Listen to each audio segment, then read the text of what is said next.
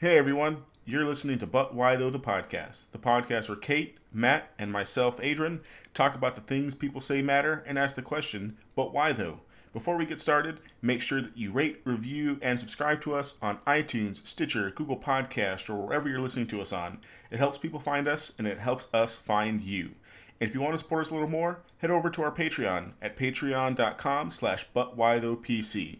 As one of our lovely patrons, you get access to episodes early, along with show notes, But Why Though swag, and personalized content. But really, we're just happy you're here. Enjoy the show, and welcome to the Familia.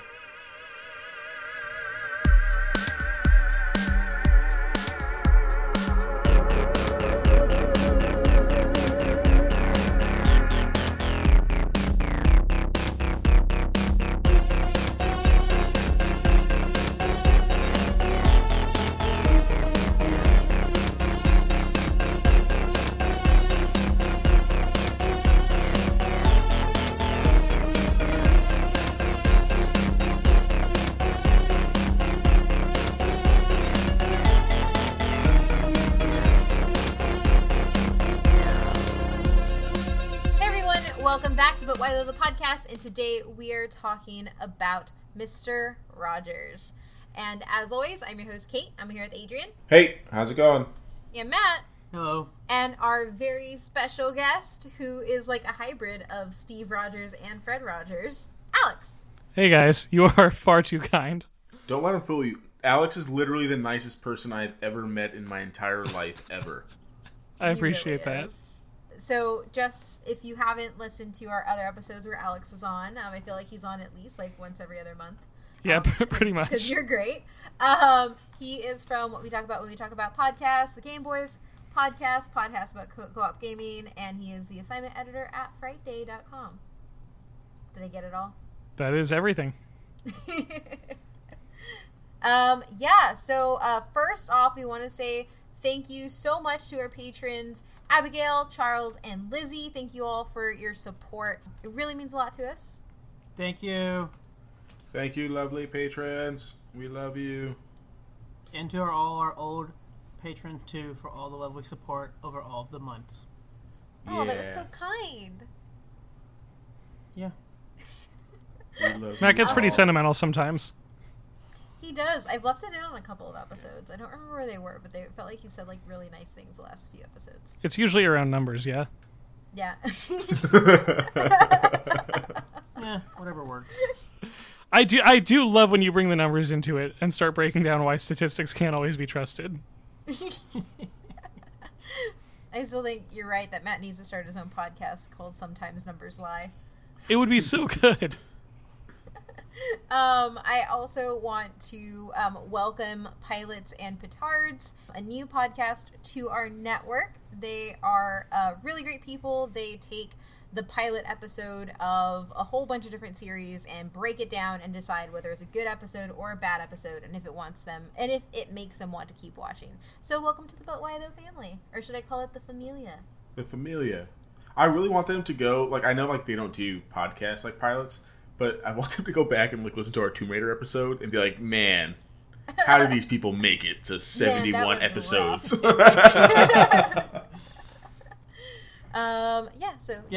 Kate and I, welcome, and Kate and I were on their Batman Beyond episode. It was super fun with Jimbo and Drew, and Mo is also one of the hosts. So thank you guys for joining us, and make sure you follow and subscribe to them. And here is their little promo. Kaboom! Ah, holy crap, look at all these petards. It's like I can't start a new show without exploding in my face. Kaboom! I know, right? I wish there were 3 charismatic, IRL physically attractive podcast hosts who could help us avoid petards, a real word, by the way, non-discriminatory. Don't wander out there alone. Leave it to the experts. Pilots and Petards. We watch shows so you don't have to. And now with 33% less white dudes. Thanks to me. We do it for you, Internet. We do it for you. Pilots and Petards.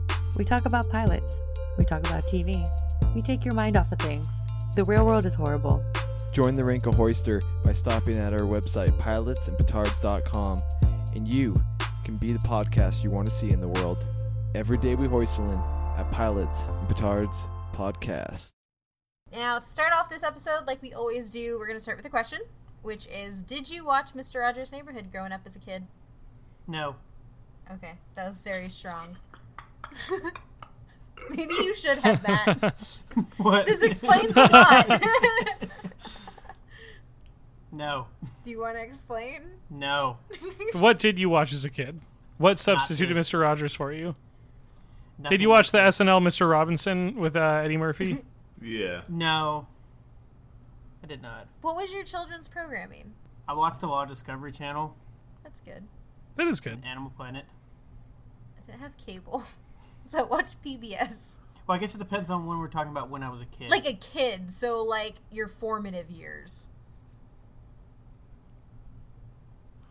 I mean, I watched some cartoons, but I didn't really watch a lot of, like, stuff on TV. Yeah, he was So reading you his. say I was outside doing stuff? No, he was reading Sure. his statistics books about baseball. Remember? Oh, that's right. Oh, yeah. I did have a lot of books with numbers. I Yeah, did that's have a what he lot was of big doing. games that just, like, did math problems and memory thing. See, I I'm telling you, I remember if you can Matt. teach your kid to remember everything, you don't have to learn anything. Parenting I know Tips with that's- Matt, another podcast coming to you on the But Why Though Network. Well, it sounds counterintuitive, but really you do learn everything by being able to remember everything. But in reality, do you really learn it, or do you just remember it?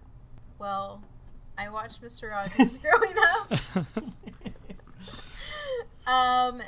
Mostly because we didn't have cable, so PBS was like Reading Rainbow, Zoom. Those are kind of just the shows we had in our house all the time. Zaboomafoo. Zaboomafoo. But Mr. Rogers was always really good. I remember that it was at the time where Goosebumps had like the puppet, the evil puppet. Oh, episode Slappy the thing. Dummy? Yeah, Night of the Living Dummy. That terrified me. It's but awful. I was never afraid of the puppets for Mr. Rogers, but I think it was just because of the voices he did, which he did all of the voices for all of his puppets. It was great. I love it. And I also watched Mr. Rogers' Neighborhood when I was a kid. Not like a ton, and definitely not as much once I started going to school, but like preschool, that was definitely a thing that I watched. Yeah, and I think that was like the target demographic. Yeah, it is. Like, because he got his degree in early childhood education. Yeah. And and the stuff that he's showing kids even is like, yeah, this is preschool stuff. But yeah, I grew up watching that show, and I feel like it probably shows a little bit. Yeah. A little bit. What are you trying to say, Alex? There are two edges of the spectrum. Jesus. You are here, and Alex is here. Matt, I like you just the way you are. Thanks, Alex. Yeah. Mr. Rogers would say that this day is special just because you're you. Oh, no. Yeah, I watched Mr. Rogers when I was a kid for a lot of the same reasons that Kate did, because PBS was my jam back in the day. You bringing up Zoom makes me want to do a Zoom episode, because Zoom was the Zoom. Yeah, so good. I was like, I applied to be a Zoom kid. I did not get it. I did too. But yeah, I watched Mr. Rogers' Neighborhood when I was a kid. I think I caught it like when they were doing the resyndication, or when they were redoing, because they had so many episodes, and they basically just went back and played all the episodes. So I remember like watching episodes that like looked old, and like he had aged like the next week, and I couldn't understand what was going on. Kind of back to like not understanding like that like this dude just doesn't do this like live. This was recorded. Right. Back to thinking that Samuel Jackson got eaten by raptors. Well, Your the same childhood logic. was all a lie, Adrian. Exactly. I had the realization when watching the documentary that I did not know how many episodes he made. I assumed that he was just kind of doing it indefinitely. Yeah, that's kind of how it felt. Which, I mean, honestly, the episodes and the way that he approaches things are relatively timeless. Like, I feel like he kind of made it a point to be like, we're going to talk about big picture things, not like how to program a VCR. You know what? Seeing all the people are today, I think they should have taught how to program a VCR. Oh, it would have helped. It would have helped a lot. Hacker Man plugged in a VCR. Oh my god, Matt. I didn't watch Mr. Rogers, but I did know how to plug in all of our VCRs and was pretty much the only person in my family who knew how to record anything. Is that why you're half robot? Sure. Why didn't you record Mr. Rogers and watch it later when you were done wiring everything. Which that actually ties into one of the But Why Those. It does. Yeah. Okay, so let's move on. This episode is all about Mr. Rogers. His name was Fred McFeely Rogers, which is why you had Mr. McFeely as the postman that would bring all the messages and stuff. Mm-hmm. He was an American television personality, musician, puppeteer, writer, producer, and a Presbyterian minister.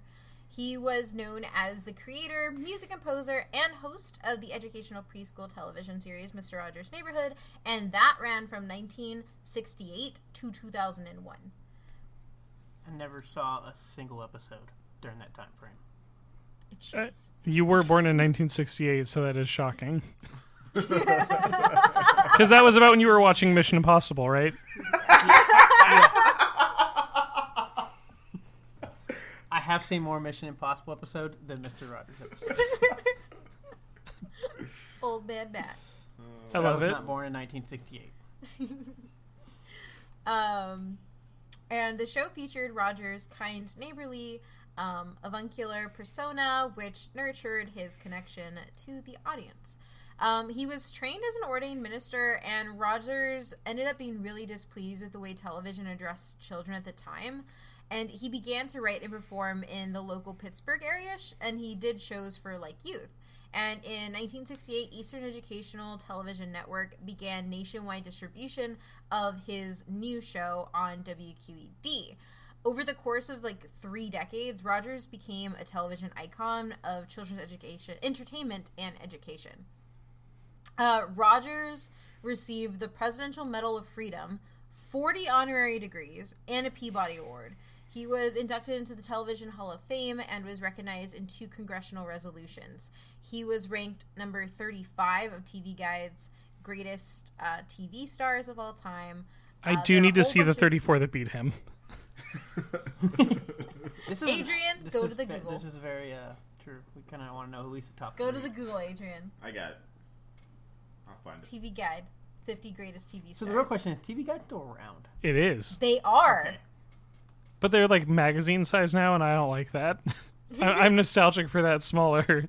The small books are cool. I do like the small books. Yeah, Such a they were weird really cool. time. I just remember on TV? watching the What's TV Guide channel and waiting for 15 minutes because I'd look away when the little thing. Oh, that was would that come was up. death. That was one Oh, of the it was worst terrible. things. That's why you bought the little book, so you didn't have to wait. I know. And then there were the My grandma collectible always covers. had the little book. Yes, they did have collectible covers. My grandma got mad when I took her book one time. Because she really needed it. Well, she didn't because she had all the novellas memorized when they were happening, but she still wanted it. It's like, Grandma, you only watch Christina and Ricky Lake and your novellas. You don't need this. Is Ricky Lake still around? I do remember that. I watched Is she more still Ricky Lake alive, or is her episodes. show still on? Well, I know her show's not on, but Because she's Jenny still Jones alive. sort of tanked daytime talk shows. Yeah. Oh, my grandma actually just watched really bad daytime talk shows in the Spanish and English versions. Sally Jesse Raphael. Yes! I have seen more Ricky Lake episodes than Mr. Rogers. Maury shows. was the best, and he's still on. He is still on. Why does your face look pained? Because I don't understand this list. Give us some highlights. So Lucille Ball's number 1. Okay. This is Lucille also Ball, that's this fine. is also 1996. And this is of all time. Yeah, and this is 1996 of all time. Yeah. This is, I when Love this comes Lucy out. makes sense. Yeah, that. I mean, that makes sense. Oprah. Okay, yeah, that makes Yeah. sense. In 1996, before we knew he was a rapist, Bill Cosby at 9 Oh, makes sense. that didn't age well. Dick Van Dyke. You know who's 11? Just guess. You'll never ever guess who's 11. Jerry Springer? Fonzie. Bart Simpson. Lassie. What? Who? They Damn ranked Lassie dog higher than Mr. Rogers. beat Lassie? Mr. Rogers. What the hell? Get the cheese knife, Lassie. Get the cheese knife. Oh my god, Lassie. I'm hurt, and I feel like this is an affront to Mr. Rogers. That's a cheese knife, Lassie. You know who's number 23? Miss Piggy. Miss Piggy beats out Mr. Rogers. This list is garbage. I identify with Miss Piggy. So, But more than Kermit the Frog's not even really, on this Kermit the list, I Frog's don't not think. on here? I mean, Miss Piggy's better, but I think you might be in the minority on I this mean, one. Kermit's left-handed, Fair. so I kind of have to like him See? Wait, Alex, are you left-handed? Yeah. Matt's So am I. left-handed. It's You a make hard a proud- life. It is hard. Is it? Yeah. Is there anything else on that list that's really awful before we get back to what we were Roseanne. talking about? Roseanne also beats out. That Mr. didn't Rogers. age well. Yep. And The Simpsons are at 48. I thought you would like that. Like all of The Simpsons. Like I do. they're- I do like that. And 48, it feels appropriate. Yeah. The Bullwinkle Show is actually higher than Mr. Rogers. Why? Jerry Jerry Seinfeld. Seinfeld is higher. Okay. Bob Hope, I'm okay with. Edward R. Murrow, I'm okay with. Tom Selleck's higher? I mean, That Magnum PI mustache. and I know, Friends. but I think the funny thing is people don't realize Magnum PI Cronkite. didn't last that long, I don't believe. No, it It didn't. lasted in our hearts. That mustache That's what is I'm saying. eternal. That's what I'm saying. Like, it's actually not like everybody like portrays that show as like this long-lasting TV show, and it's only like 5 seasons. I mean, the top ones aren't that bad. It's like Lucille Ball, Johnny Carson, Jackie Gleason, James... Oh, I don't know who James Garner is. Mary Tyler Moore, Oprah Winfrey, Carol Burnett, Michael Landon, Bill Cosby, and Dick Van Dyke ran out the top 10. Yeah, I'm, Okay. I'm alright at the top 10. I'm not okay with all the people that beat out Mr. Rogers. Oh, For yeah, sure. no, I completely agree. A dog. Like I love Lassie. Lassie. I had a stuffed animal. My great grandma gave it to me. I had it like forever. But like, should not be above Mr. Rogers. It It's should not a be- personality. Roseanne Barr is number 28. Yeah. That's upsetting. Before we get back on topic, quick podcast pitch. Relisted, where we just take lists and critique them. Ooh, down. Oh, I do that all the Really time. good. We don't Down. need, like, all we gotta do is record it. I'm Half- telling you, I'm pretty Alex, sure- you can make so much money this way. Just Yeah, I'm pitching. pretty sure Just half I'll of create our a network where podcast it's just is all my ideas and other people doing them. Considering all I do is I've already done this like multiple times, just yelling at Kate about this. So He all I need does. is you It's need bad. to like Never record it, send him a and I've list. already done it, so we're good. Never send him a list because he really just yells at me from the other room about why it's wrong. I love this. I'm I actually love really this so much. surprised that you didn't pull up the list before this. Because I knew Matt was going to ask as soon as you read the list. He was going to ask who was number one. Well, Alex asked. But Matt was going to do it if Alex didn't ask. This He is also was. accurate. Yeah. Okay, let's get back on topic now. So, in addition to having all of these, like, I guess, awards and, like, notoriety and stuff, like, in pop culture, he also has several buildings and artworks in Pennsylvania dedicated to his memory, and the Smithsonian Institute displays one of his trademarked sweaters as a treasure of American history. On June 25th, 2016, the Fred Rogers Historical Marker was placed near Latrobe, Pennsylvania, in his memory, and they also do exhibitions of the Mr. Rogers set, where they have like the front room and the castle, and it is really good. It's really cool, and they like shake that around and show it. So, I really don't have much more history other than that. I mean, he had a degree in theology, music, and early childhood education, and he used it essentially. So just go straight to the but why those, because we have a lot to cover. Mr. Rogers' Neighborhood is probably the biggest but why though, and the reason we're all here, and the reason we're here talking about him, and the reason we know him. So, Mr. Rogers' Neighborhood began airing in 1968 and ran for 895 episodes. Is that the most ever? I don't know. I don't think so. I think we've done this. You've brought it up on your episodes. I know, but what I do find interesting is this show ran for so long, but why does it not seem like he pops up on like longest running show? Because he took a break. It's also public access television. And it's also that you do scripted time. It's scripted. They like break it down like longest running animation, longest running scripted U.S. primetime television shows. It's not him. Oh, but if you do look at that list, he has more. Technically, he has more episodes than The Simpsons, Yeah. and that's the longest running show at the moment. For now. For now, at 6:39. Anyway. I just looked it up. If you wanted to watch every episode of Mr. Rogers, it would take 18 days and 11 hours. Down. I'm so down. New podcast, just watching Mr. Rogers episodes and talking about how his lessons from back then translate to now. Perfect. A live commentary track with, like, Snoop, because what else is he doing these days? Having a cooking show. Oh, that's right. He does have that. But if he could do a Yeah. Mr. Rogers commentary track podcast, I'd follow that. I would too.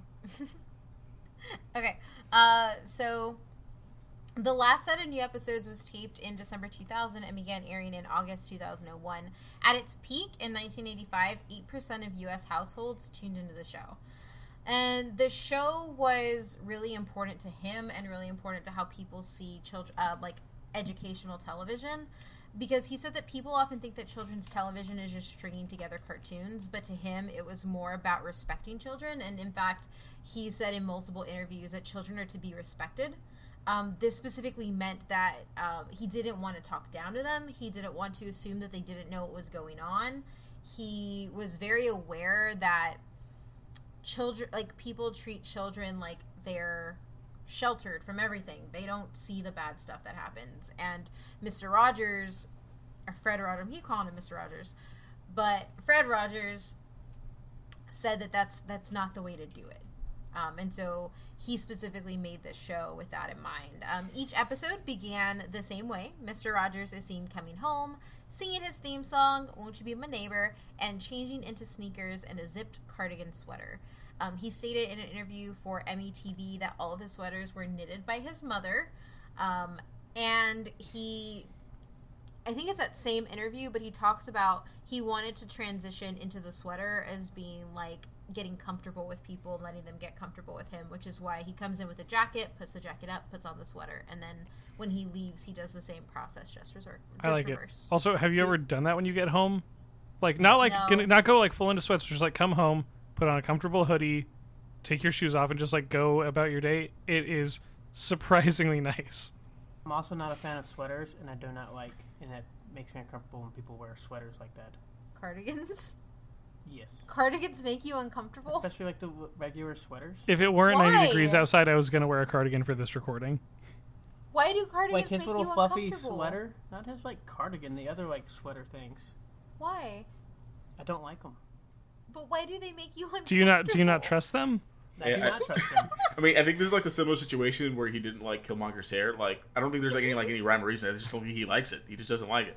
Well, no, like he said uncomfortable. He didn't say What? like, I do not. like. He I said do it not. made me I guess uncomfortable. I do not trust the sweater. You don't And most trust- people that seem to wear sweaters like that cannot be trusted at some point. Bill Cosby wore a ton of sweaters. Bill Cosby sweaters are nothing like Mr. Rogers sweaters. Don't you? I know. Don't you dare compare Mr. Rogers sweaters to Bill Cosby sweaters. Don't But put just that like evil juju I said, on him. a cardigan sweater is a little Is different it- than a does normal this- sweater. Does this just go back to you thinking that that nobody can be truly nice? I don't know. I just know a cardigan sweater is obviously different, but then when you say like his sweaters were knitted by his mother, I'm thinking of just these like fluffy, ugly sweaters that you get for like the people wear at like, Have you Christmas seen parties. a pic? No, that's not. What I know that is not it, is. but I just don't trust people in sweaters. I'm gonna go buy some cardigans. They're adorable Just little recording cardigans. I mean, those are a little bad, but I mean, kind of want someone to make me a cardigan like that because I don't know how to do it. They're adorable. I know, but when you say like sweater, like when you say cardigan, I think like that. But then when you start saying sweater, I think like Bill Cosby. A cardigan is a sweater. No, a sweater is totally No, different than a cardigan is a sweater. Not every sweater is a cardigan. Accurate. Yes, The but same if way you say hoodies cardigan, are sweaters. But if you say cardigan, I'm okay. You start saying sweater. You So never know. you don't trust sweaters. No. I'm looking at knitting patterns online. I've completely checked out. Yeah. I'm trying to find this. I'm trying to find a cardigan that looks like this to make. Oh my god, Matt. What? I don't like sweaters. Maybe I've also lived in the heat for so long in my life. That might be But it. you didn't. But you didn't say that you didn't like them. You said they made you uncomfortable. I know, because people that wear them are not trustworthy. I don't know what to do with this episode now. I'm sorry, but I don't like sweaters. It's here's what I'll say to bring this back. What I'm hearing from Matt makes sense in that if you've always lived in the South, you can't trust somebody wearing a sweater because it's too hot for that. What is are they also trying very to accurate. hide? Exactly. So I get Matt's distrust. I don't share it because I'm from the Northwest. Like Christmas parties with all ugly sweaters, like it drives me crazy. I don't like them. So bringing this back around, what's a typical episode like, Kate? Yeah, so in a typical episode, Rogers might have an earnest conversation with his television, interact with live guests, take a field trip to such places as a bakery or a music store, or even watch a short film.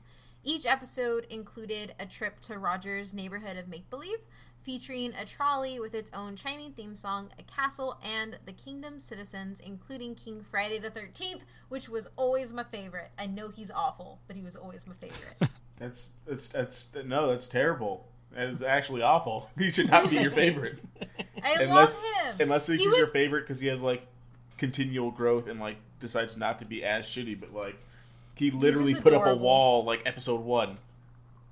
Yeah, he said build the wall. That's him.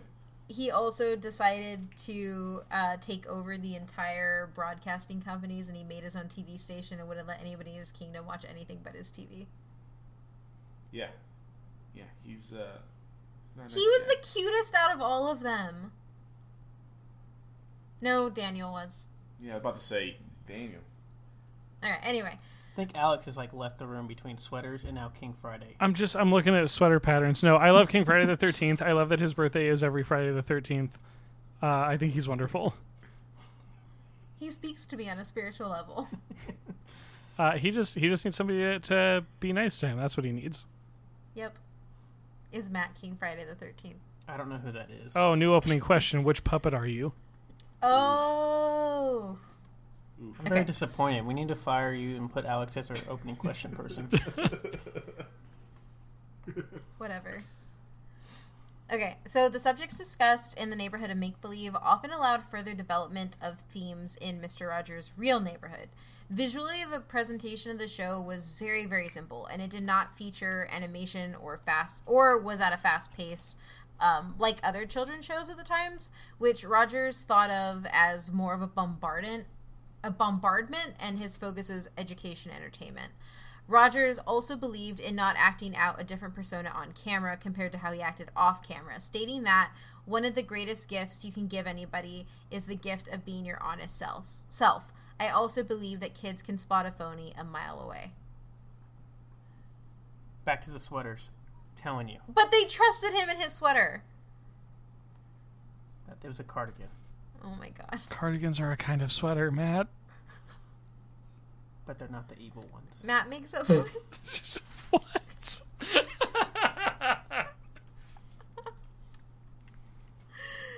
Oh my god. So Roger, I can't talk. Rogers composed almost all of the music on the program.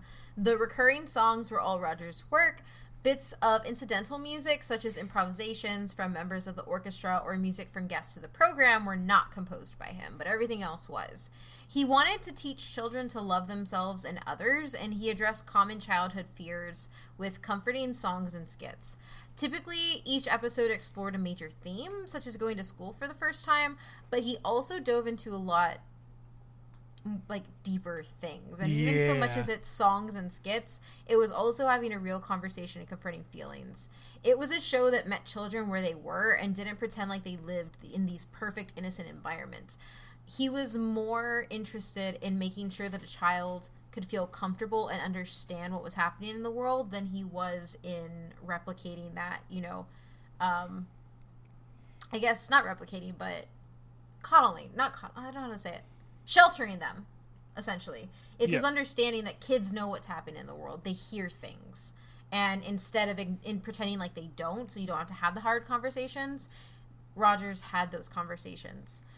He explained that children deserve to be spoken to like they were understanding things and speaking to them constructively and not talking down to them. He explained that the importance of tackling the drama of childhood, which was as simple as a haircut, to the anger that can happen in a family home, were all really important. He also explained that his show was an expression to care. He also explained by, I don't know, I can't talk today, and I don't know why. It happens. He also explained that his show was an expression of care to children, that he empowered children by encouraging their individuality and making sure that feelings are mentionable and manageable, and what he saw as a huge step towards positive mental health. He also wanted to show that there was an importance to teaching children about their emotions, and he really fought back against ignoring how you're feeling and understanding that you can have a multitude of emotions, and he did this both with boys and girls. most popularly, he has a song, What Do You Do With the Mad You Feel? And that actually came from a question he got from a child. And he decided to talk about that. And in that, he talks about how to use your anger constructively, like playing music. He explains how he would play music when he was angry, and slowly he'd realize as he kept playing, he wasn't angry anymore. And he also let you know that although certain types of expression weren't right, that having different ways of coping were. And he never just presented one thing when he talked about emotions. He tried to present a multitude of paths for children to take, understanding that they could be comfortable in different areas. He also had a show where Daniel the tiger asked, "What is assassination?" And this was right after what?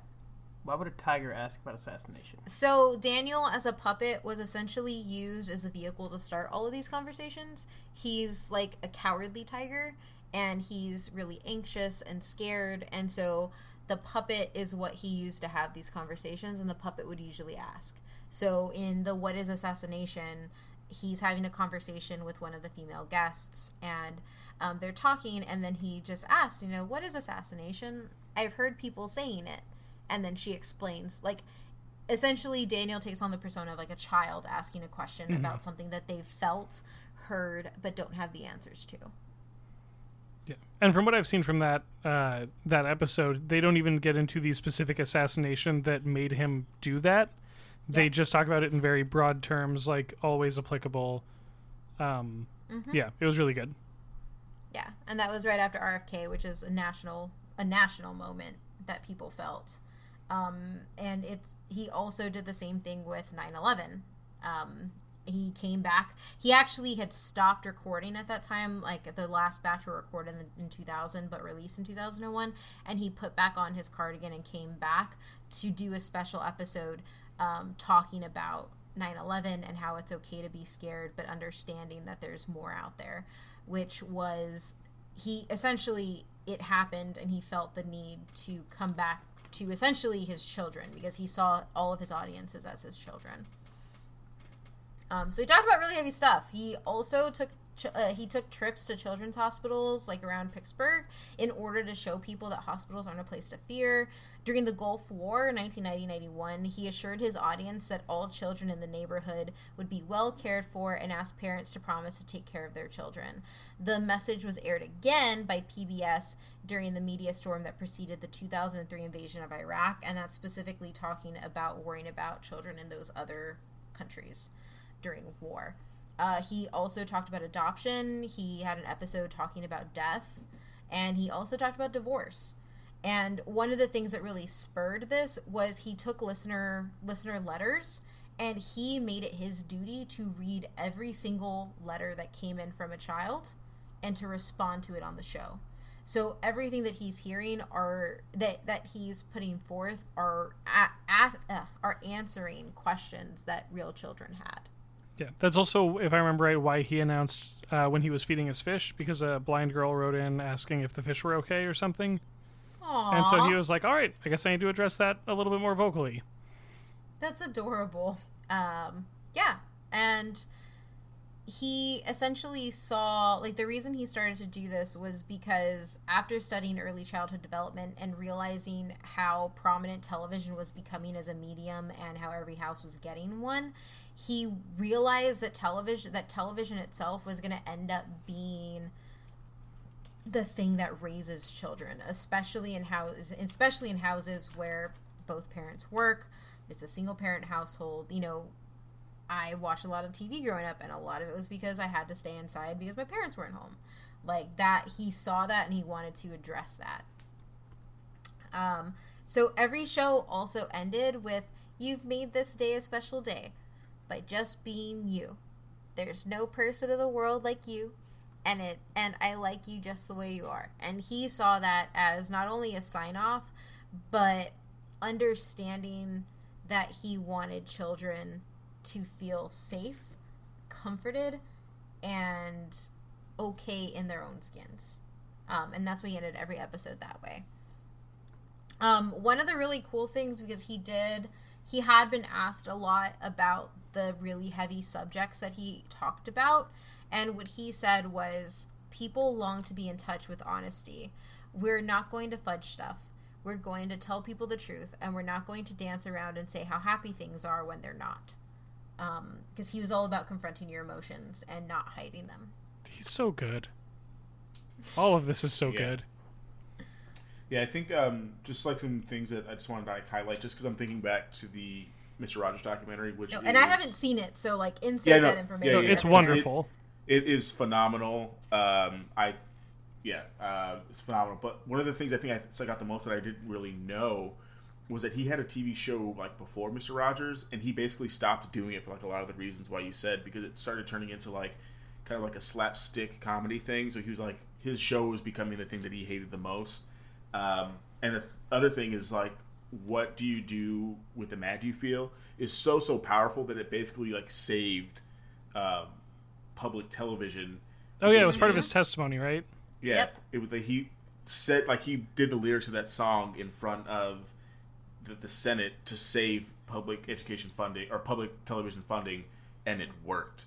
Like which that's we'll not get to in the other But Why Though. It's so good. Yeah, like that's not like powerful just from like, and that's just from his show. Like that's straight from him and this Mr. Rogers TV show. Like so, even if it's generated towards kids, like the stuff that he was feeling and the things that he was trying to convey to kids was affecting grown men in Congress. Yeah. To public legislation. Yeah, to change the way that we're doing things, which is super great. Yeah, I mean, and kind of on that, like one of the things that I've always found most impressive and admirable about Fred Rogers is just the level of integrity. Like, there's the whole thing about I want to be who I am on camera and off camera, but watching that documentary and realizing he really is just this good. Like, there was like maybe 2 or 3 things that they had as like critiques of him, and none of them were particularly damning. He was genuinely that nice of a person and really did believe the things that he was saying. Yeah. The only thing the documentary says that they didn't cover is like LGBTQ things. Yeah, I had that. Yeah. But like even that wasn't that damning to the show, just because they kind of go into like how he's like not a terrible person. Yeah, because and really, if I remember right, it was that I forget Francois who played is that his name? Who played the mailman? Yes. Was seen at a gay nightclub, and it was like the late '60s, and Fred basically went to him and was like, "You can't go back there. We will lose we will lose every sponsorship and funding that we have, because they won't support an openly gay man." And granted, he also wasn't super cool about it, but he came around eventually, and they kind of touch on that too. And that goes into our next topic, which is breaking boundaries. So essentially, what he did was he was confronting racism head-on by bringing on Francois Clemens, a black man, a police officer, which for children's education, there wasn't a lot of representation there. And he actually had a recurring role as Officer Clemens and in Mr. Rogers' Neighborhood, and specifically in a 1969 episode, Rogers invited Clemens to sit with him and put his feet in a small pool of water. And this was really important because at the time, black communities were being barred from entering swimming pools, and you still have a lot of segregation being weeded out. And they also reenacted the scene in 1993. And Clemens talked about how he invited me to come over and rest my feet in the water with him. The icon Fred Rogers not only was showing my brown skin in the tub with his white skin as 2 friends, but as I was getting out of the tub, he helped me dry my feet.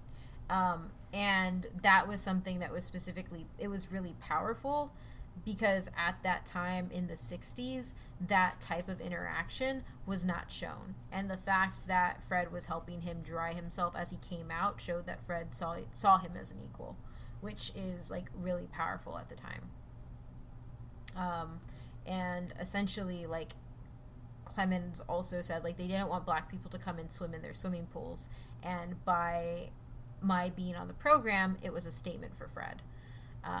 Now, like y'all just mentioned, he was extremely revolutionary, and he wasn't extremely revolutionary in the fact that Clemens was gay and he knew it, and he asked him to keep it quiet. And when they spoke to his wife in an interview, I think it was for Good Morning America, she said that it was because there was a part of him who was terrified of losing the parents that controlled the televisions.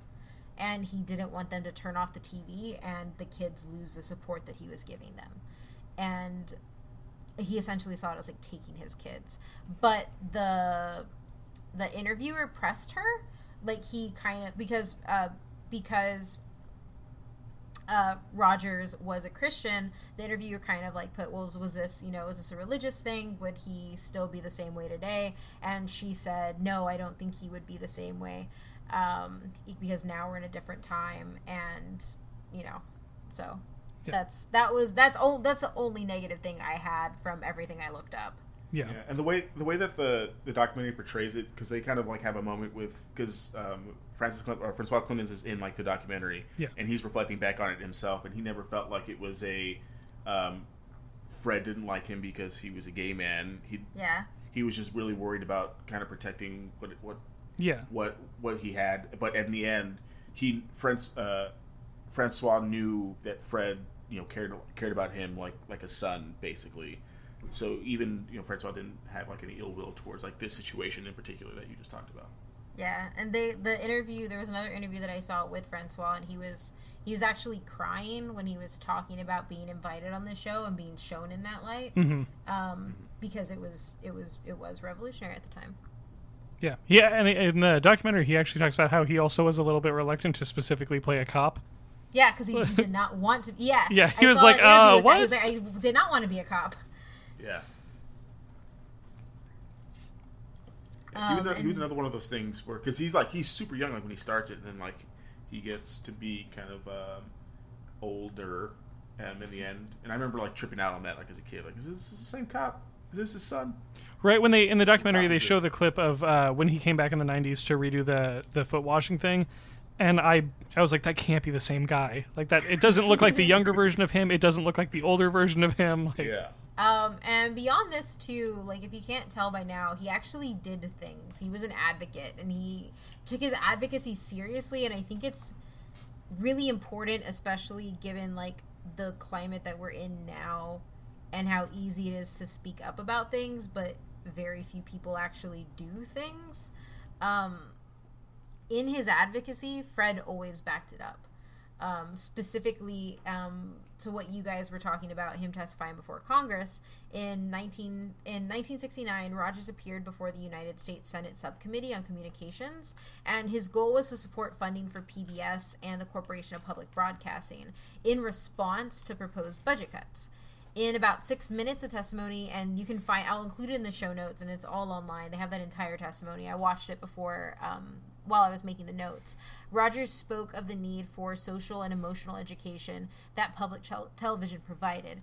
He argued that alternative television programming, like His Neighborhood, helped encourage children to become happy and productive citizens, sometimes opposing less positive messages in the media and in popular culture. He recited the lyrics to one of his songs, which is what Adrian mentioned, the What to Do with the Mad You Feel. And one of the people, when you watch the testimony, one of the guys on the subcommittee asked, "Can I get a copy of your show? Can I watch it?" And he's like, "I don't know how you can, but I'd love if you watch my episodes." And they were really moved by it. Rogers' testimony is now famous specifically for advocating that the government fund children's television. He explained the importance of his show, and they really did listen. The chairman of the subcommittee, John O. Pastor, was not familiar with Rogers' work and sometimes described as impatient. However, he reported that the testimony had given him goosebumps and declared, "I think it's wonderful. Looks like you just earned the $20 million. The subsequent congressional appropriation for 1971 increased PBS funding from $9 million to $22. So, like, yeah, he did it. I think this also states, once again, why we have problems with the fact that, like, people didn't even know about a show, that What they do you make mean? decisions. Oh, Yeah. yeah. For sure. Which I Yeah. think speaks to a more louder problem we have with a lot of these things than anything else. Yeah, that they're making decisions on stuff that they have no idea about. Yeah. And then next you have the Betamax case, and this is actually a really big case, specifically when it comes to copyright and stuff like that. So During the controversy surrounding the introduction of the household VCR, Rogers was involved in supporting VCR manufacturers in court. His 1979 testimony in the case Sony Corporation of America versus Universal Studios noted that he did not object to home recordings of his own television programs by families in order to watch them together at a later time. His testimony contrasted with the views of others in the television industry who objected to home recording or believed that VCRs should be taxed or regulated. And so this big problem was essentially them just worried that they weren't going to be making money off their shows and people wouldn't be tuning in because they could just record it and send it out to whoever they want. And it's kind of similar to what we're doing now with streaming services, because those numbers aren't really tracked when networks make decisions. Bring back Constantine. But if we haven't learned anything, you should just know that unless the government's getting green, it doesn't really matter. Pretty much. So when the case reached the Supreme Court in 1983, the majority decision considered the testimony of Rogers when it held that the Betamax video recorder did not infringe on copyright. The court stated that his views were a notable piece of evidence that many television producers are willing to allow private time shifting to continue, and even quoted his testimony in the footnote, which was this: some public stations, as well as commercial stations, program the neighborhood at hours when children cannot use it. I have always felt that with the advent of all this new technology that allows people to tape the neighborhood off the air, and I'm speaking for the neighborhood because that's what I produce, that they then become much more active in the programming of their family's television life. Very frankly, I am opposed to people being programmed by others. My whole approach in broadcasting has always been, you are an important person just the way you are. You can make healthy decisions.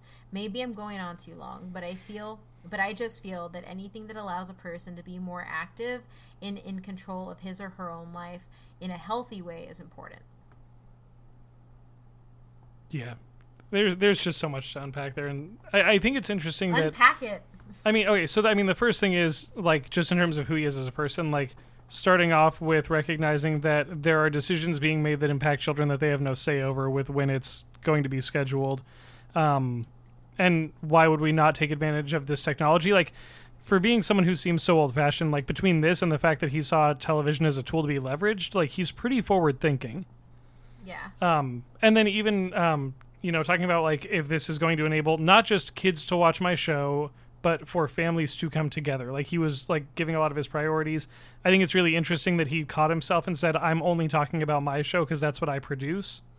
Yeah. And not assuming to speak for others. And then even at the end, like, that took you, 30 seconds to read? And he said, maybe I'm going on too long?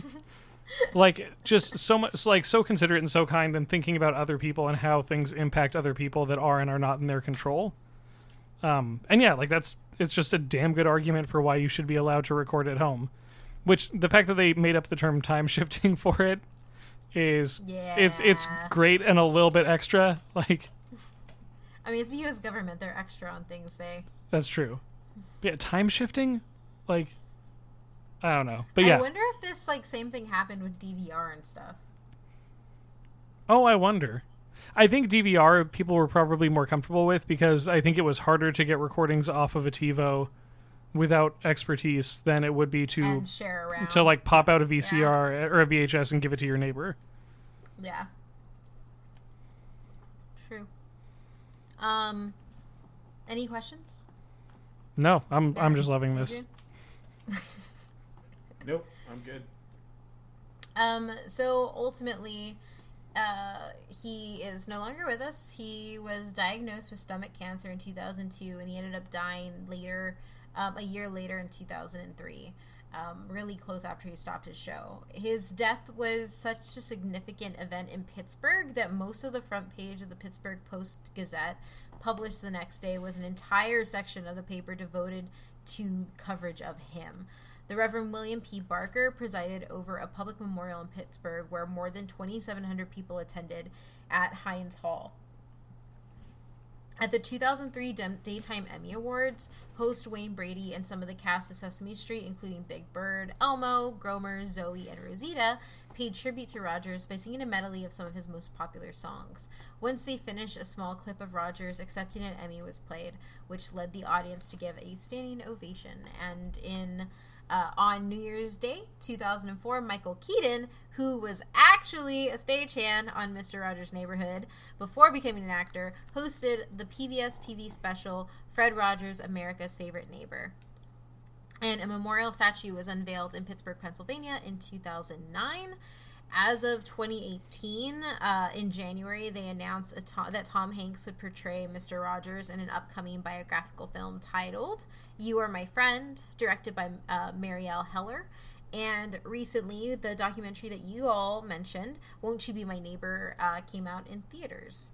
And there is actually a spin-off type show that is currently being made for kids called Daniel Tiger. And it's the son of Daniel, the Daniel Striped Tiger that Fred used as his puppet, and it covers a lot of the exact same themes.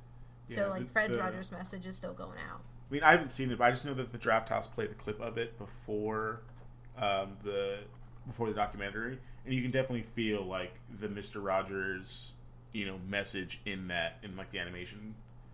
So it's super cool that they used Daniel the Tiger. It's just really great, super great. Glad they did it. And then my favorite quote, I just wanted to share it because I was looking through stuff and I've read so many of his quotes that people have. And it's that love isn't a state of perfect caring. It is an action noun like struggle. To love someone is to strive to accept that person exactly the way he or she is right here and now. He just has a whole bunch of little words of wisdom, and it's so good. What's your favorite quote, Alex? My favorite Mr. Rogers quote? Yeah. That is a really good question. Let me consult this mug that I have that has a lot of quotes from him on it. Hey, we can see your face now. Oh, yeah. And maybe the mug? I can't... I don't know. I really honestly I like you just the way you are. That is such a good one for me. And it sums up so many things. And it really just all of the positivity and the encouragement. I don't know that it's any one quote really boils it down better than that. That's awesome. Yeah. Adrian? I think the one that stands out the most to me is I remember watching this one as a kid, where he's drawing the house, and he's I'm not very good at it, but that's all right. It just feels good to do things, and you don't have to be the best at them. And as someone who thought I had to be the best at everything because family stuff, you know how that is, Kate. It was very powerful to hear as a kid, Mr. Rogers is amazing and he's drawing this terrible house, but he's just having fun doing it, and that's more important than making it perfect. It's also a meme now. Just I share it every year. I was how's life going? I'm not very good at it, but it doesn't matter. Can you imagine Mr. Rogers following along with a Bob Ross video? Oh, that would be adorable. Him and Bob Ross in the same room, just hanging out and learning how to paint. I might die if I see that. That's too much positive energy in one room. Yeah, absolutely. Matt, I'm not gonna ask you what your favorite quote is because I don't think you. I don't have a favorite one. quote. Yeah. But yeah, so all we have. I thought you were gonna ask me another question, but apparently not. Never mind. What's your favorite color sweater that he wore? None. The Draft House also did a synchronization thing of how all the color sweaters that he wore from episode 1 to episode 890 whatever. Oh wow! And it was just really cool to That's watch crazy. the transformation of how well his mom got at making sweaters. I've made it through this episode, and I've remained positive, and so I feel like I've done a lot for this episode. Yeah, I was gonna ask you to share your final thoughts first because I didn't know what other question to ask you. I'm slowly dying inside, and it hurts. Have you all seen the American Dad episode where Roger's nice all the time and he starts dying? Yeah. Yes. That's Matt. Yeah. He's just a statistical anomaly as a person, which Yeah, is, he is. Definitely is. That's fine, but statistical anomalies are just that. They're just anomalies. You're a statistical anomaly being left-handed. He's got a point. No. Yes, but no. I feel like there have to be more nice people than left-handed people. I don't buy that. Just I don't buy that statistically one bit. speaking, I hope that we break that there's more nice people than left-handed people. I would hope so. I don't buy that though. But you also just don't believe that people can be entirely nice. But all I know is this dude's entire life has been dissected, and there is Yeah. literally nothing wrong that he's ever done. The I know, things that and the I never- documentary and I- finds are there's the thing with Francois, and that when he got older, he got a little curmudgeon-y about like I have the right way of making a kid's show, and if those are like the two pieces of dirt that you can find, that's pretty good. I know that's really good. If we go back and like look at, back to like that list, like how many of those people like has stuff come out with that we found out that they are actually terrible people and they were just faking being nice. You know what the interesting air. thing with those pictures? A lot of those people were wearing sweaters at the time too. Oh my god, Matt. But because they were bigger then. But yes, I know that's the thing, and I guess it's one of those. I have not once said he was a bad person. I mean, he is good, and like I said, we've stayed positive, and those two gripes are very bad because obviously, if you'd done it the best, and I can see you being curmudgeon, and two, like obviously it's a totally different time frame. It's so hard to like even cool hearing about it. I didn't watch the show. I probably will never watch the show. I watched the Family Guy and some of the other spin-offs where they actually have him being a secret bad guy, which was kind of entertaining. Oh, that was a great thing they put in the documentary too, of like him reacting to like the spin-offs, like especially like the ones that were just like mean about it, and it seemed like he just took them like on the chin and just kept going with it. He didn't seem angry about any of that stuff. Even his wife was just like, I think they got to him, but he just kind of like just rolled with it and then went back to doing him. What did she say? Like the only ones that ever really bothered him were the ones that attacked the philosophy. Oh yeah. But it was Yeah. like anything that was just like kind of like poking fun at like the structure or at him. It was like, oh, whatever. Like as long as you don't have a problem with the message. I could see that. I mean, sure, his message was great. You just look like you're dying inside. When from all this. when I mail you those scissors, it's going to be wrapped in a cardigan. You're still going think to that have it's to like- confront what scares you to get what you need. I mean, I just don't think that like it's that hard to live up to kind of like his message, because his message isn't like be a nice person all the time or like be like me, like I'm like Yeah. the person to be. So like the difference between this and just kind of like harken back to like our Captain America episode, like where he's kind of like the symbol of virtue and things like that, and we want to be like Captain America. I would just want to be like Mr. Rogers wants me to be. Like, am I being the person that Mr. Rogers thinks I should be? Like saying hi to people and like doing nice things And it's also too, when I like, can. And it's not even about doing nice things when you can. Like, his whole message was, like, understanding that you're gonna fall. And you're gonna have really crappy emotions, and you're gonna be sad sometimes, and you're gonna want to punch people sometimes, and that's okay. Yeah. You just have to deal with them. And, like, that is really strong because, like, he talked about mental health in his subcommittee interview, or in his subcommittee testimony. And at that time, like, mental health isn't even really a thing. They were still dunking people in bathtubs and shocking the crap out of them and locking them up in, like, institutions. Yeah. And he was talking about making sure that you maintain kids' mental health by teaching them how to cope with these emotions. So, like, it's really weird, too, which I guess, like, my thing is, like, I don't even see Fred Rogers' message as be nice to people. Or, like... And when I say be nice to people, I just mean, like, just... It's kind of like the rules of fandom. Like, just don't be a dick. Just don't be a dick. It's like, it's not, like, that entirely hard. Like, and if people were less of dicks to each other at least, like, half the time, like, how much nicer would, like, the world be? See, And, but that's, and it's okay. And it's okay if you're a dick sometimes, but just know, like, how that affects people. And then, And just that's don't my be a thing dick about all the the time. message. Like, but that's like what's hurting me at this point because like you're like, oh, when I draw that house and it looks like garbage, but I feel great about it, and I look at it and I'm like, this looks awful. Why would you ever feel great about this? Because you tried but and you it's had a just good time fun. doing it. And you're like, I have a good time doing it, and I'm like, that's cool, but it looks awful. Do you ever play also games that you suck at?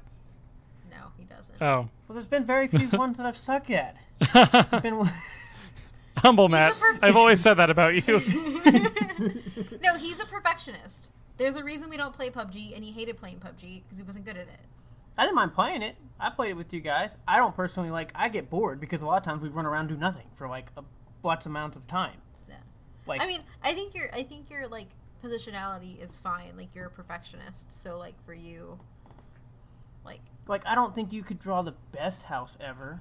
Like, you're not going to be artists and people are going to pay you like everybody thinks they're going to do these days. Like, oh, I can draw a house, like, pay me. But you should do better than something that looks like a trash can. I took it because like Adrian said, like literally my entire life was about perfection growing up. Mm-hmm. Like, you got to be the best of everything. That's why I had to maintain a fucking top 10% like GPA while I was working 2 jobs in high school. Like, that was expected of me. But like, if one person had said like, it's okay to not do something perfect one time, like, that is I guess really the point impactful. I'm looking at is, Yeah. it's okay if you don't make the 99, but do not be happy because you made the 68. And I don't think that's what he's saying. I think he's saying that like, it's okay to do something because you enjoy it. And he's also saying it's okay to fail sometimes. Mm-hmm. Like, it's Yeah, not the end that of was the another world thing. if you fail. And that was another thing that they covered in the documentary too, of like the backlash of like people thinking that he was just promoting this like perfect, and for like lack of better terms, like snowflake culture thing. And that's never what I got out of watching it myself. Because I look like, And I don't know anyone who did either, who like actually Yeah. watched the Oh, show. yeah. Yeah. That's what I'm saying. I didn't say I watched the show, but to me it's one of those, like, I'm not saying it's not okay to fail. You should know you're going to fail, but you should not accept failing. Well, I don't think that's what he's saying. I think literally telling a child, I mean, that is fine. in preschool, that it's okay to not be like, if you fail, it's not the end of the world. Because like, I used to give myself ulcers when I got bad grades on tests as a kid because it was expected to be perfect. Like, I've told you before, like, I got a 95. My mom said, you can do better. If you were retarded, I would expect nothing out of you, but you're not, so go get 100. 5 more points. Not that hard. Like, hearing those messages as a kid, like, But being able I to guess draw on a the flip shitty side house of is the kind of the okay. flip side of the coin, do you think you would be where you are today without those? No. You think you'd be close to where you're at? No. Would you think you'd be driven as much as you are to do a lot of stuff that we do? No, but I still Do you wish think I you would have less Oh, ulcers? but and also to throw a wrench in this. I would have less ulcers. But on top of that, the only reason I am where I am today is because I quit my PhD program. Yeah. Old me would not have done that. And also to put a wrench in this, my parents never told me that I had to get perfect grades or that I had to 100% things. They just wanted me to put in effort. That was literally all that was asked of me. And then I turned out how I did. Yeah, like, I don't think, like, you can tie it all to that because, honestly, like... I'm not Like- tying all of it to that. You're just assuming I'm tying all of it to Well, that. you said, would you be here without it? But, like, in this... If I had only stuck to that message, I would be miserable in my PhD program right now. That's fine. So you learned and adapted. But Yeah, I'm talking about in general. I learned that it was okay to fail sometimes and just walk away from things. Right. Which is all Mr. Rogers was trying to teach the little children, Matt. I mean, okay. Like, I didn't say he wasn't at this point. I'm confused. I just know if you draw a shitty house, I'm going to tell you draw a shitty house. He didn't need you to tell him you draw Again, a shitty house. parenting He knew advice you with drew a Matt, shitty new house. podcast. I think it'd be a problem if he thought he drew an amazing house and didn't accept that it was a shitty house. Like, that's a bigger problem to me. Yeah, that's it. That could Yeah. probably be, that's probably Yeah, very that's fair. probably, like, it's, because I think that's what you're pointing out. Because like, what he you said is did- like, I drew this house and I loved it. And I love doing it. And I'm like, but it's terrible. Yeah, he loved doing it. He knows that the house is bad. And I hope that he would try harder next time. Which I'm sure he would, because he's Mr. Rogers. He would just call up Bob Ross, and they would just hang out and draw paintings and draw houses. And Yo-Yo Ma would sit in the corner and play music for them. Yes! Yes! Which, man, there was a lot of Yo-Yo Ma in that documentary. I was not expecting that. I mean, I get it. And I stayed positive. And y'all just had to go ask me. And I like Alex. And I like Alex have fun on our episodes. I'm glad.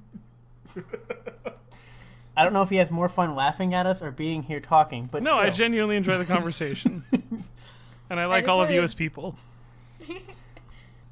I don't know. Like I said, I know why this inspired many people, and I get it all, and that's cool Yeah. and stuff and whatnot. But I obviously, like I said, I never watched the show. I never Yeah. cared to watch the show. Nobody ever told me to watch the show. And if it's not for why you, you're that's not all right. empathetic. I said that's not, and that's why you're not empathetic. It's also Didn't get that early childhood education. Now, depending on whether you keep it or not, like I've argued this before, of like coming from a lot of standpoints, like emotion and feelings are the weakest point of being a human. They're the best part. Well, there's also the That's weakest. what makes us human. It makes us human, but it's also the number one weakness. And that's fine, and that's why Weakness from an evolutionary Rogers- standpoint? Actually, yes. Or like from a probably. survival evolutionary standpoint? Because we don't have to do as much to survive anymore. Like, it's okay to let your guard down. I think that Fred Rogers realized that when people don't process their emotions correctly, it is one of our greatest weaknesses, which is why his main message was teaching children how to handle these things early. That's on this mug. No. When we can talk about our feelings, they become less overwhelming, less upsetting, and less scary. Which I think is good because obviously we know we have a problem with a lot of parents sheltering kids in general, which is why Yeah. the whole thing was great. I'm trying. It's okay. I love you just... Wait, Yeah, I like you just the way you are. hold on. Where's the line? You've made this day a special day by you being just you. There's no person in the world like you, and I like you just the way you are, Matt. I think it's also hard for me to grasp that every day is actually special. Why not? Today's never going to happen again. Yeah, but what did we do today that was so special? I don't know, but it's one in what, trillions, quadrillions? I learned that you are uncomfortable by sweaters. That's true. That's going to stick with her. I'm telling you, look up all the people with sweaters and stuff. Even Freddy Krueger was in a sweater. It's not the same sweater, though. That's not a cardigan, was it? No, he's not in a cardigan. No. Anyway, we have But Why Those, and there's a lot of them. Okay, Adrian, final thoughts. Final thoughts, I think, just from watching the documentary and then just kind of having everything kind of reaffirmed through your eloquent and always amazing notes. I think the aspect of Mr. Rogers' like effect on me, like as like through my development, is super prominent. It's super hard to be like Mr. Rogers. I remember watching the documentary. I was like, I'm going to be nicer to people, and then I got back on Twitter, and it's really hard. But I'm trying my best to be the person. Weren't you just fighting with somebody yesterday? Or like the day before? Hey, if you take a swing at the king, you better not miss. Oh, God. But I'm just trying to be more of the person that Mr. Rogers would like me to be as I enter a classroom with kids. But I think past that, just learning from the documentary and then learning about the VCR piece that I didn't know about, like he used his power for like good. Like he was like that. Not all heroes wear capes. Some heroes wear sweater vests and go to Supreme Court and like argue legislation for real change to happen, which I think is super great, because I don't know how many of the other stars on that list went to go give talk to Supreme Court to advocate for the importance of what they do every day. Into it. One, why is Kate's note so lovely and better? I was just trying to be nice. I'm trying to be nice, man. I'm just trying. He's trying to live the way Mr. Rogers wanted him to. Yeah. Which he just said. I know it's not nice. If you're wondering, you can become a patron and see Matt's lovely notes from our Mission Impossible episode, which were also very lovely. I have a lot of notes. It was a good episode. Yeah, Thank you. Was it good, or was it good because they just laughed the whole time at me while I tried to talk? I legitimately felt like I learned a lot about that series that I did not know. I will also say that there were points where I was laughing with them. You can't not laugh at Impossible Missions Force. God, it's so bad. Also, at the point in the episode where it goes quiet for a minute and then Adrian just starts laughing and says, "I'm sorry, it's just a stupid name." I thought you were going to bring up Tom Cruise, you short bastard. That was also perfect. And that's quality content coming from Matt's episodes. Always. And I appreciate you always, just the way you are, Matt. I feel like that's a lie in some way. Anyway, since I kind of like gave my whole story or whatever, I just wish that I had probably watched Mr. Rogers more as a kid. Yeah, same. Because I didn't start watching him until I was a little bit older and stuff. Because we were... I don't remember why. Actually. I'm just saying, I personally wish that I internalized a lot more of his messages than I did. Yeah. Because it would have helped me a lot. Because it's okay to not be very good at something if you just want to have fun doing it. Truth. I do things that I'm not very good at, too. You just said who does things that they're not very good at for fun. No. I said, what was the point of doing that? Well, then... Oh my god. The fun of it. I interact with you all. Yeah, and we appreciate you because we know you're doing your best. I know. Even if you're not very good at it. Being nice, we That's know you're okay. trying. And that's all that matters. I know you're dying inside a little bit right A now. little bit. Should we just do my but why though and put the nail in that coffin? Yes, please. Yes. Although I gotta do the fan ones. Yeah. So here's the little bit that I wrote, and then was like, I'm just gonna cut myself off way sooner than the Captain America one. The Captain America one was really powerful, though. Thank you, I appreciate that. Mr. Rogers matters because everyone needs a neighbor to be treated with kindness, cared for, supported, and loved. Fred was everyone's neighbor, and he taught a lot of us how to be a neighbor. The world seems to have taken a dark turn as of late, but people like Mr. Rogers remind us that we have a choice, that we can turn the other way, and that we can be a neighbor instead of a stranger, and bring light to the world around us. Aww. And that's it. That was going to be my last question. Do we need him now? Oh, I think that just here's kind of here's summed it up. here's the thing though, we don't. We need his Does it still influence. We happen? don't need him. There's a thing in the documentary where they're talking to the guy who runs the Fred Rogers Center, and he says that, people talk about, like, well, what would Mr. Rogers do? And he said the question isn't what Mr. Rogers would do, it's what will you do? Oh, so good in the thing. And it's just like, So yeah, good. like, because honestly, I think that we're at this point culturally where we're more comfortable with Fred Rogers as a myth than as a man, because if he was a man, we suddenly have a lot less of an excuse to be the way that we are. Because suddenly who he was is achievable, and it's mortal. That's why I love you guys. But that's also why you need me like an H. What? I'm like H for all of you guys. What does that mean? If you watched our movie, his name was H. That was his name? Samuel L. Jackson was H. Yes, he was. Oh, God. No, Matt. Anyway, here are the fan but why those. The first one is, these are all from Twitter, as usual. This is from One day we might actually try to embrace other people on different platforms. This is just easier. It's all on my phone. Yeah. Well, Facebook's all on your phone. We used to have a lot of those. Anyway, you can do that. I hate Facebook. So from from @Lizzie Lynn Garcia, she is actually our assistant editor for our website. Also a lovely blogger and a new lovely patron. Oh yeah, and we said thanks to her earlier. I'm saying thank you to her again. I'm trying to be Mr. Rogers. Get with it. I watched him a lot as a child, but even now his voice is incredibly soothing, although learning how he saved public access TV is heroic. And then this is from @ICeknowNothin. He was a personal hero. I'll never stop trying to live up to the potential he saw in all of us. I became a nanny and educator in large part because of the example and ideals that Fred McFeely Rogers represented to so many. I felt a calling to work with kids, and my time watching Mr. Rogers' Neighborhood feels inextricably tied to that. It's from @MadCatMunchkin. I grew up watching him. By the time I came along, there were only about 10 years or so left of the show. But he was a fixture of my childhood. He cared deeply about education and helping children to better understand the world in which they lived in. He was a shining light in this world, a kind and generous man, a wonderful soul. It is a great pity that he is gone, when the world needs him more than ever.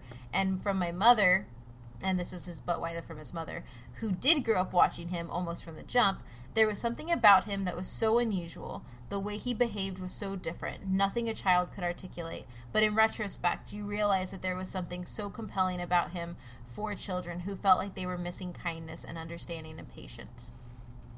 That he really taught so many of us how to be a good person. That's adorable. Mm-hmm. And powerful. This is from @Emphas_Nest. He was always a friendly face on my TV screen when I was a kid. And this is from @Ursat'sAsh. Another one of our lovely bloggers. I lost my mom when I was pretty young, and I didn't know how to process all the things I was feeling. And Mr. Rogers' Neighborhood had no small part in helping me understand my emotions and make me feel like it was okay to feel them. And I will always be grateful for that. From @Kathy E. Kohler. Mr. Rogers is a standard by which I judge my my conduct towards others. Each person I encounter deserves nothing less. From @MissCar2015, he was like an emotional, warm, fluffy blanket. I don't remember specific plot points from episodes, but I remember how I felt. Mr. Rogers always made me feel happy, no matter what else was going on in the world. From @BTMurphy88, Mr. Rogers was a Presbyterian minister. I've been Presbyterian my whole life. He showed me that my religion doesn't have to be what the loudest among us purport it as, but that it should be inclusive, caring, and warm. I was in the library of Presbyterian Church, and they had a signed copy of his book. I bawled when I realized that he had held the book that was in my hands. From @CJ Pendragon, as a child, he was a major influence on my developing moral compass. The modern spin-off has helped my kids a lot in learning how to deal with common life situations and aided my disabled son in using words and accepting anger and other complex emotions. @Bearing Moon, I can't even respond to this. I just feel like sobbing. He was one of a kind, such a gentle spirit, but you could sense his anger when he witnessed injustice, and he always made it a point to do something about it in his gentle yet direct way. I miss that man.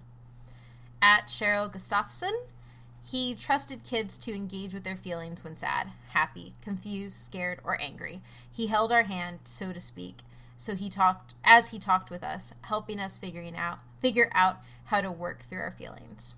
From @Michael Alex Penn, to me, seeing a man with a kind and soft attitude was highly important. On top of that, the emphasis given to using one's imagination is something that isn't all that often shown in a positive light. From @KnownGoodGeek, was fascinated by puppets and lessons taught to me as a kid, not down to me like in school. So used to the weird, being bigger even than adult Sesame Street, i.e. Big Bird, that was nice to have characters who were smaller, more intimate in plot and lessons, was a huge part of my childhood. From @Gatsu083, another one of our patrons. Thank you so much, Charles. He taught acceptance. He taught strength and courage. He taught that the greatest achievement is to be good and be who you are. He taught that the pursuit of a goal was more desirable than the goal itself sometimes. And he taught me how crayons are made. And you know what? He wasn't very good with those crayons. And that's okay. You know what? I do not actually like crayons either. I mean, as a left-handed person, I totally get it. There's a lot into this. We'll talk about it later. From @Nico the Aurora, one of our patrons and one of our Lovely bloggers.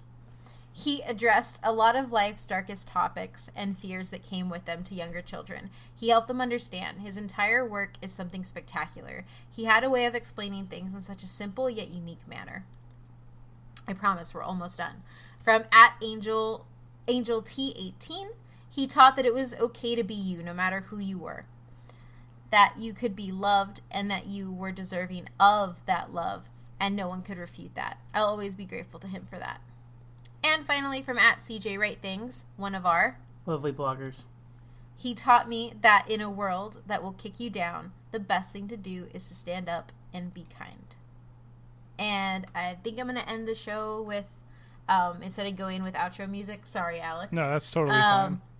With the Look for the Helpers Yes. piece that he had, which his mom told him that when disasters happen, don't think about the disaster. Look at all the people that are helping. The only thing I wanted to say, before we go out, I don't know if y'all remember, when the internet first got big, all this stuff came out about Mr. Rogers, about him being a naval sniper and being in Vietnam. Oh, and having tattoos, and that's why he wore cardigans. Tattoos, and that he was gay and all that stuff. That's literally that's none of that's true. None of it's true. The internet is a terrible place. Don't think any of that, please. Yeah. Just wanted to make sure we get that in there. Yeah. Oh, yeah, that is true. Oh, shit, and I actually found people have more Mr. Rogers things. There are more Mr. Rogers things. And okay, this is actually another thing about it that's really cool. So I went to see the movie this last Tuesday when we recorded this, and the movie's been out for a few weeks now, yeah? Still a packed theater, full of people from all different backgrounds and ages who wanted to see this film because, we still yearn for that level of kindness in the world. Yeah. Yeah, I mean, watching Coco, people were emotional in Coco, but this was people, because there's a piece in it where they ask you to think about someone who matters. Oh yeah, spend 1 minute. Yeah, people like looked at the people that they were with. It's just so powerful. Like you can just like feel. Yeah, it's just great. You go watch it, Kate. It's great. Yeah. And I'll put all of these in there, but I do want to get some of these longer ones. Yeah. Because they're really good. So at Marky Sutter, I watched him well into middle school, and occasionally would watch him when I caught the show channel surfing into adulthood. He had a way of making everyone feel special and important. That's a real man.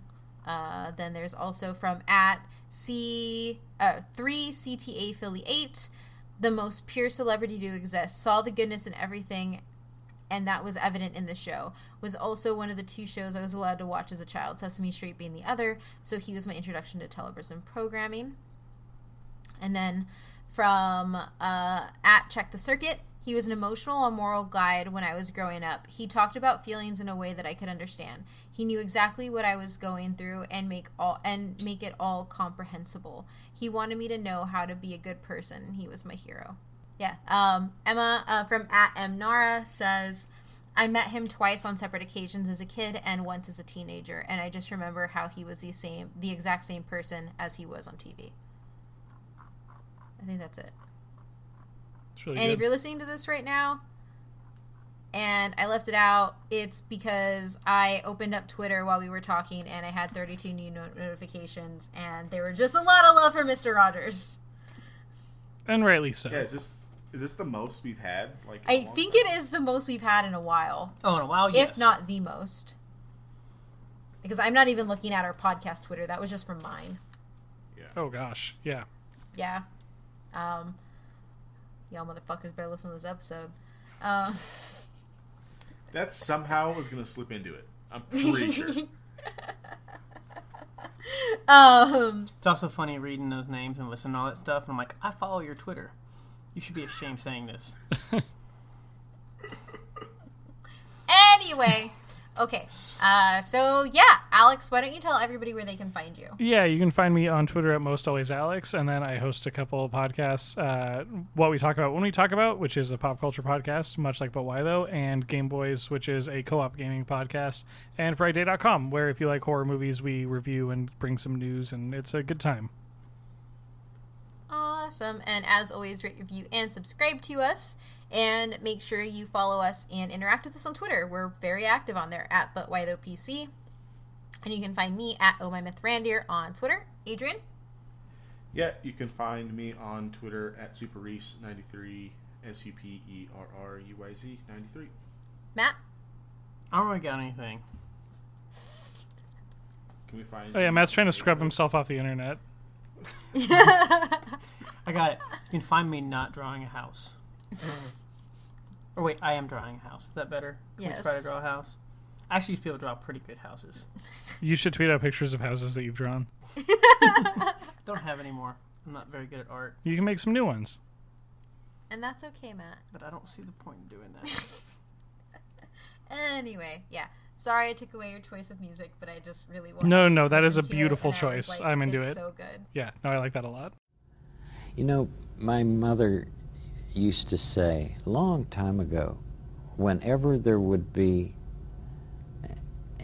any really catastrophe that was in the movies or on the air, she would say, always look for the helpers. There will always be helpers, you know, even just on the sidelines. That's why I think that if news programs could make a conscious effort of showing rescue teams, of showing medical people, anybody who is coming into a place where there's a tragedy, to be sure that they include that. Because if you look for the helpers, you'll know that there's hope.